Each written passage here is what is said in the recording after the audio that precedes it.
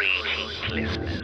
It is I, TV Spitzer and Farmer Dave, here once again to talk to you about the Cthulhu mythos, its books, its monsters, its unfortunate human casualties, its timeline in general, and even its tangential bits, like the dreamlands or things of a weird nature that are Lovecraftian leaning. Once more we head into those dark woods, further feeling those malevolent forces upon us. Once again we walk down the lightless stone staircase in the middle of nowhere. Hey everyone, it's me, DB. Just reminding you, we have t-shirts in the shop. Just go to pgttcm.com, check out all of our cool t-shirts, and stickers. Heck, we even got some shower curtains in there. Keep clean, look cool, have cool stickers to put on stuff. Read by Tommy Howell. Astounding Stories 6, June 1930.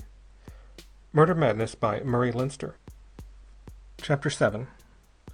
The sun was sinking slowly when the plain appeared above the valley. There was only jungle below. Jungle, and the languid river, which now flowed sluggishly into a wide and shallow pool, in which drowned trees formed a mass of substance neither land nor marsh nor river. The river now contracted to a narrow space and showed signs of haste, and even foaming water, and then again flowed placidly onward, sometimes even 100 yards in breadth. Shadows of the mountains to the west were creeping toward the opposite hill flanks, darkening the thick foliage and sending flocks of flying things home to their chosen roosts.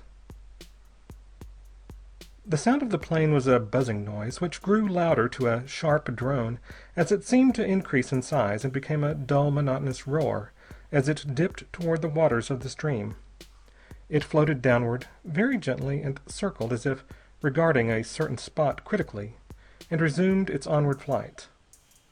Again it circled, anxiously now, as if the time for alighting were short. It seemed to hesitate in mid-air, and dived and circled upstream, and came down the valley again. It sank, and sank lower and lower, until the white of its upper wings was hidden by the tall trees on either side. A jabiru stork saw it from downstream, solemnly squatting on 4 eggs, which eventually would perpetuate the race. The jabiru was about 40 feet above the water and had a clear view of the stream.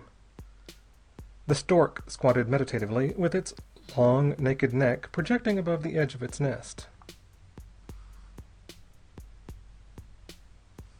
The plain dipped ever lower, its reflection vivid and complete upon the waveless stream below it.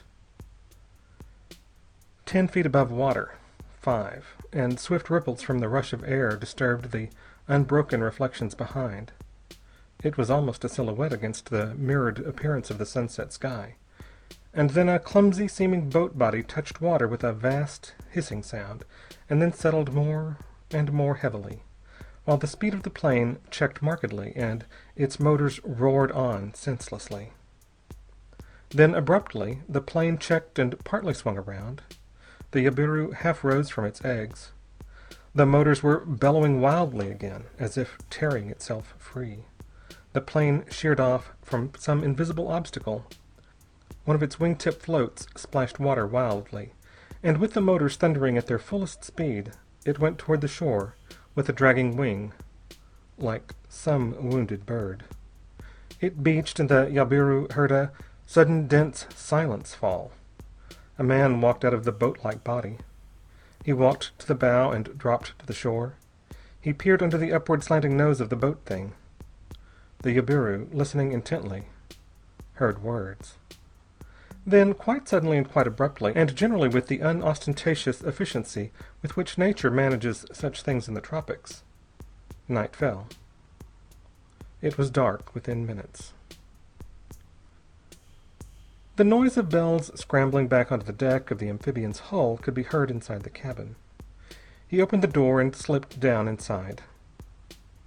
"There ought to be some lights," he said, curtly. Ribiera did himself rather well, as a rule. He struck a match.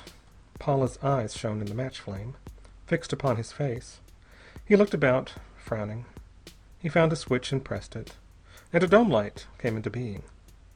The cabin of the plane, from a place of darkness comparable to that of the jungle all about, became suddenly a cozy and comfortable place. "Well?" said Paula quietly. Bell hesitated and took a deep breath. "We're stuck," he said wryly. "We must have struck a snag or perhaps a rock just underwater. Half the bottom of the hull's torn out. There's no hope of repair. If I hadn't given her the gun and beached her, we'd have sunk in midstream." Paula said nothing. "Things are piling on us," said Bell grimly. "In the morning I'll try to make a raft. We can't stay here indefinitely. I'll hunt for maps and we'll try to plan something out.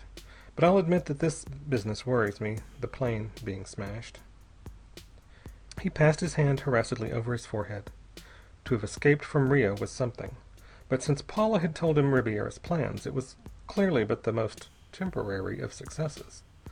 Cabinet ministers are not so commonplace, but that the scandalous and horrifying crime that was imputed to Bell and Paula would be printed in every foreign country. Newspapers in Tokyo would include the supposed murder in their foreign news, and in Bucharest and even Constantinople it would merit a paragraph or two. Assuredly, every South American country would discuss the matter editorially, even where the master's deputies did not order it published far and wide. There would be pictures of Bell and of Paula, labeled with an infamy. In every town of all Brazil their faces would be known, and those who were the master's slaves would hunt them desperately, and all honorable men would seek them for a crime. Even in America there would be no safety for them. The trade does not exist, officially, and a member of the trade must get out of trouble as he can. As an accused murderer, Bell would be arrested anywhere. As worse than a mere murderess, Paula... She was watching his face. "This morning," she said queerly, "you quoted Nil Desperandum." Bell ground his teeth and then managed to smile.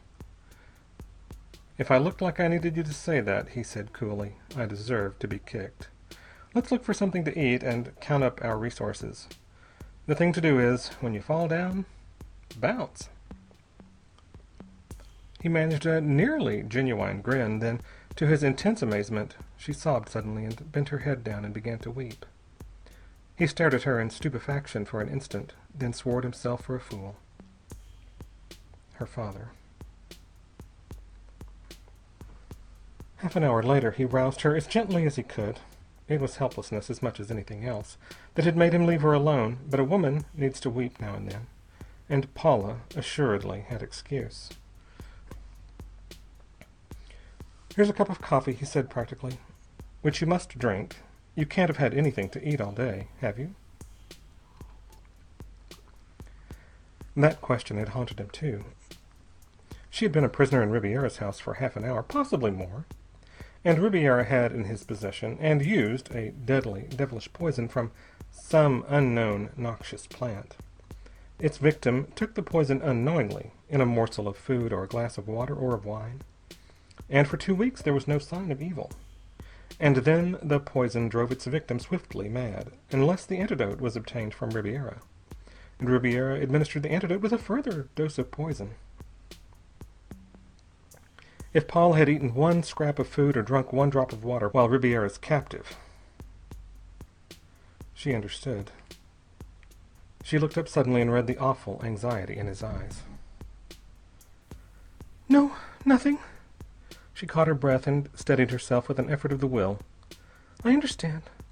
You tried not to let me fear, but I ate nothing, touched nothing. I have not that to fear, at least." "Drink this coffee," said Bell, smiling. Ribiera was a luxurious devil. There's canned stuff and so on in a locker. He was prepared for a forced landing anywhere. Flares and rockets will do us no good, but there are a pair of machetes and a sporting rifle with shells. We don't need to die for a bit, anyhow. Paula obediently took the coffee. He watched her anxiously as she drank. "Now some soup," he urged, "and the rest of this condensed stuff. And I've found some maps, and there's a radio receiving outfit if..." Paula managed to smile. You want to know, she said, if I can endure listening to it. Yes, I should not have given way just now, but I can endure anything. Bell still hesitated, regarding her soberly. I've heard, he said awkwardly, that in Brazil the conventions... She waited, looking at him with her large eyes. I hoped, said Bell, still more unhappily, to find this place Moradores, where you said you had some relatives. I hoped to find it before dark, but before I landed I knew I'd missed it and couldn't hope to locate it tonight. I thought... You thought, said Paula, smiling suddenly, that my reputation would be jeopardized, and you were about to offer. Bell winced. Of course I didn't mean to act like an ass, he said apologetically, but some people... You forget, said Paula, with the same faint smile, what the newspapers will say of us, senor. You forget what news of us the cables have carried about the world. I think that we had better forget about the conventions. As the daughter of a Brazilian, that remark is heresy. But did you know that my mother came from Maryland? Well, thank God, said Bell relievedly. Then you can believe that I'm not thinking exclusively of you, and maybe we'll get somewhere. Paula put out her hand. He grasped it firmly. Right, he said, more cheerfully than ever before. Now we'll turn on the radio and see what news we get. Into the deep, dark jungle night, then, a strange incongruity was thrust. Tall trees loomed up toward the stars. A nameless little stream flowed placidly through the night, and, beached where impenetrable growth crowded to the water's edge, a big amphibian plane lay slightly askew, while a light glowed brightly in its cabin. More from that cabin there presently emerged the incredible sound of music, played in Rio for os gentes of the distinctly upper strata of society by a bored but beautifully trained orchestra. The Jabiru stork heard it, and craned its featherless neck to stare downward through beady eyes. But it was not frightened. Presently, instead of music, there was a man's voice booming in the disconnected sounds of human speech. And still the Jabiru was unalarmed. Like most of the birds whose necks are bald, the Jabiru is a useful scavenger, and so is tolerated in the haunts of men. And if man's gratitude is not enough for safety, the Jabiru smells very, very badly, and no man hunts his tribe. Bell had been listening impatiently when a sudden whining, whistling noise broke into the program of very elevated music, played utterly without rest. The sound came from the speaker, of course. He frowned thoughtfully. The whistling changed in timbre and became flute-like, then changed again, nearly to its original pitch and tone. Paula was not listening. Her mind seemed very far away, and on subjects the reverse of pleasurable. Listen, said Bell suddenly. You hear that whistle? It came on all at once. Paula waited. The whistling noise went on. It was vaguely discordant, and it was monotonous, and it was more than a little irritating. Again it changed timbre, and going up to the shrillest of squealings, and back nearly to its original sound an instant later. Bell began to paw over maps. The plane had been intended for flight over the vast distances of Brazil, and there was a small supply of condensed food and a sporting rifle and shells included in its equipment. Emergency landing fields are not exactly common in the back country of South America. Here, said Bell sharply, here is where we are. It must be where we are. No towns of any size nearby, no railroad, no boat route, nothing but jungle shown here. He frowned absorbedly over the problem. What is it? Asked Paula. Someone near, said Bell briefly. That's another radio receiver. An old-fashioned regenerative set, sensitive enough and reliable enough, but a nuisance to everyone but its owner, except when it's a godsend, as it is to us.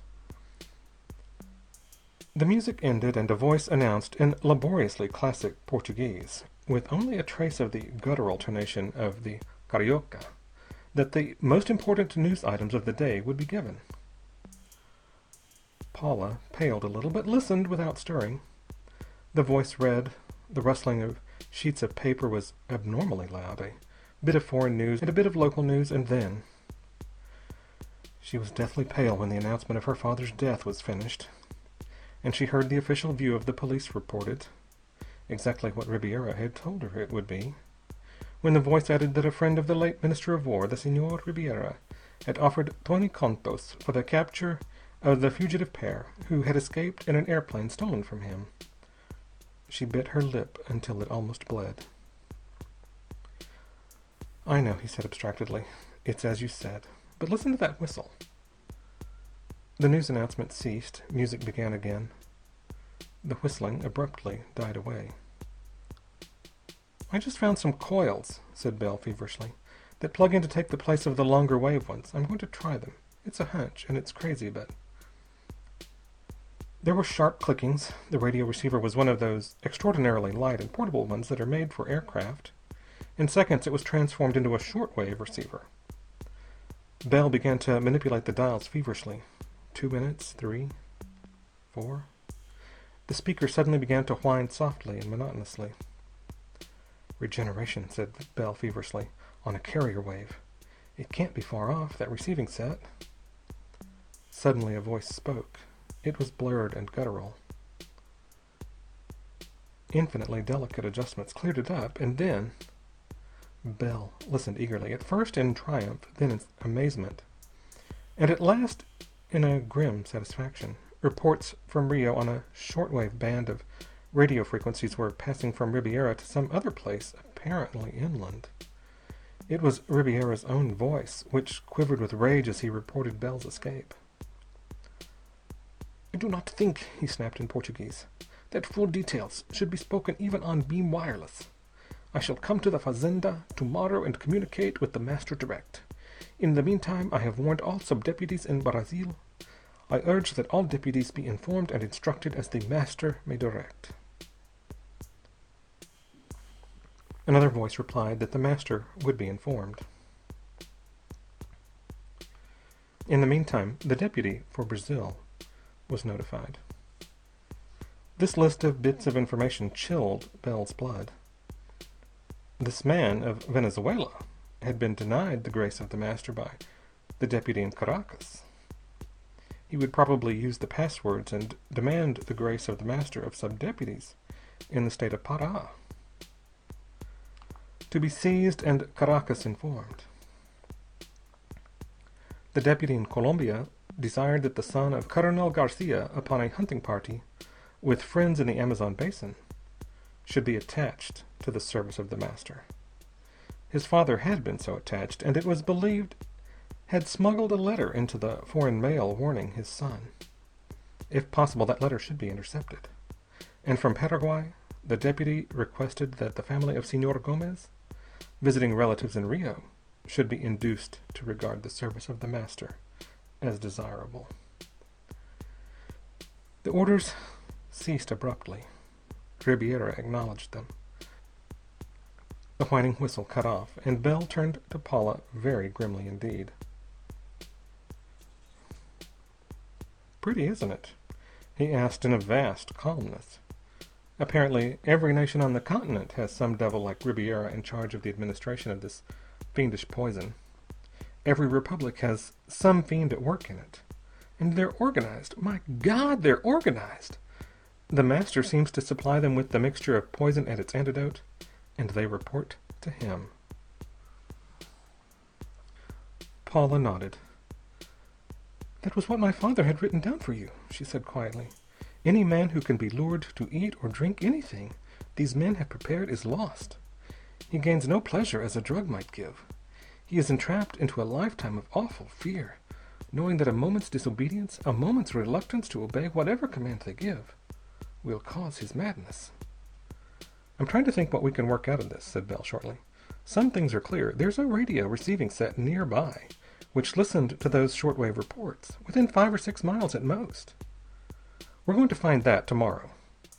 And there's a central point, a fazenda, where one may talk directly with the master, whoever and wherever he may be. And judging by Ribiera, my guess is that the master has the same hold upon them that they have on their underlings. Ribiera is too arrogant a scoundrel to make obsequious reports if he were not afraid to omit them." He was silent for a moment, thinking. Then he said abruptly, "Try to get some sleep if you can. That pistol of Ribiera's, you have it handy?" Keep it where you can reach it in the dark. I'm going to watch, though. Paula settled herself comfortably and looked queerly across the dimly lit little cabin at him.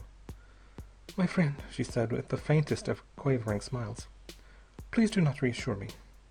I have the courage of endurance, at least. And I do not fear you."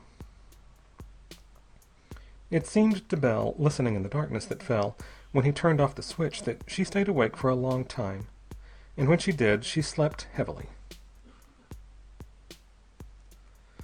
Belle had a raft of canes afloat beside the amphibian when she waked.